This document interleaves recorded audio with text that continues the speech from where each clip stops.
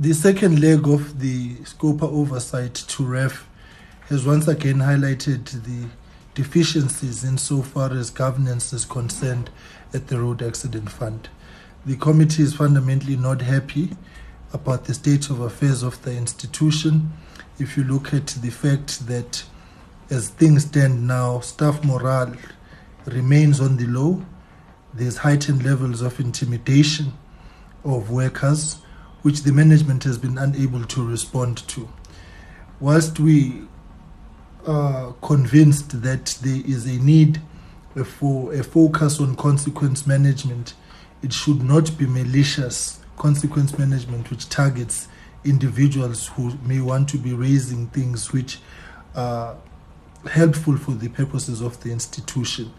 Where disciplinary processes are due, the institution must continue with those for so long as they are legitimate and within the parameters of the law.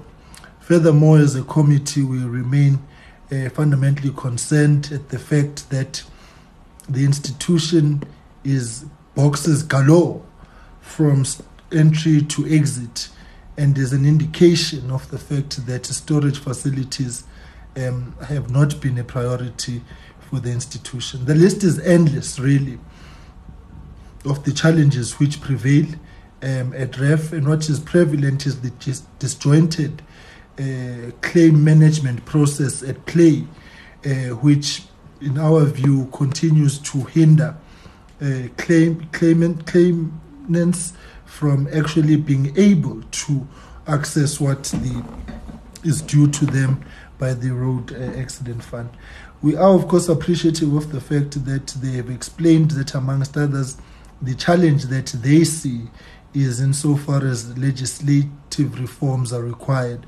However, that is just but one aspect. The major challenge at RAF is a leadership collective that refuses point blank to accept any responsibility or be accountable for anything that prevails at the institution. So whether it's issues of the disclaimed audit outcome, whether it is issues around the inability to pay on time and within the prescribed deadlines which are in law, to the fact that as things stand now, there are court orders upon court orders which are, a factor at the Road Accident Fund. So from our point of view is that all is not well at RAF.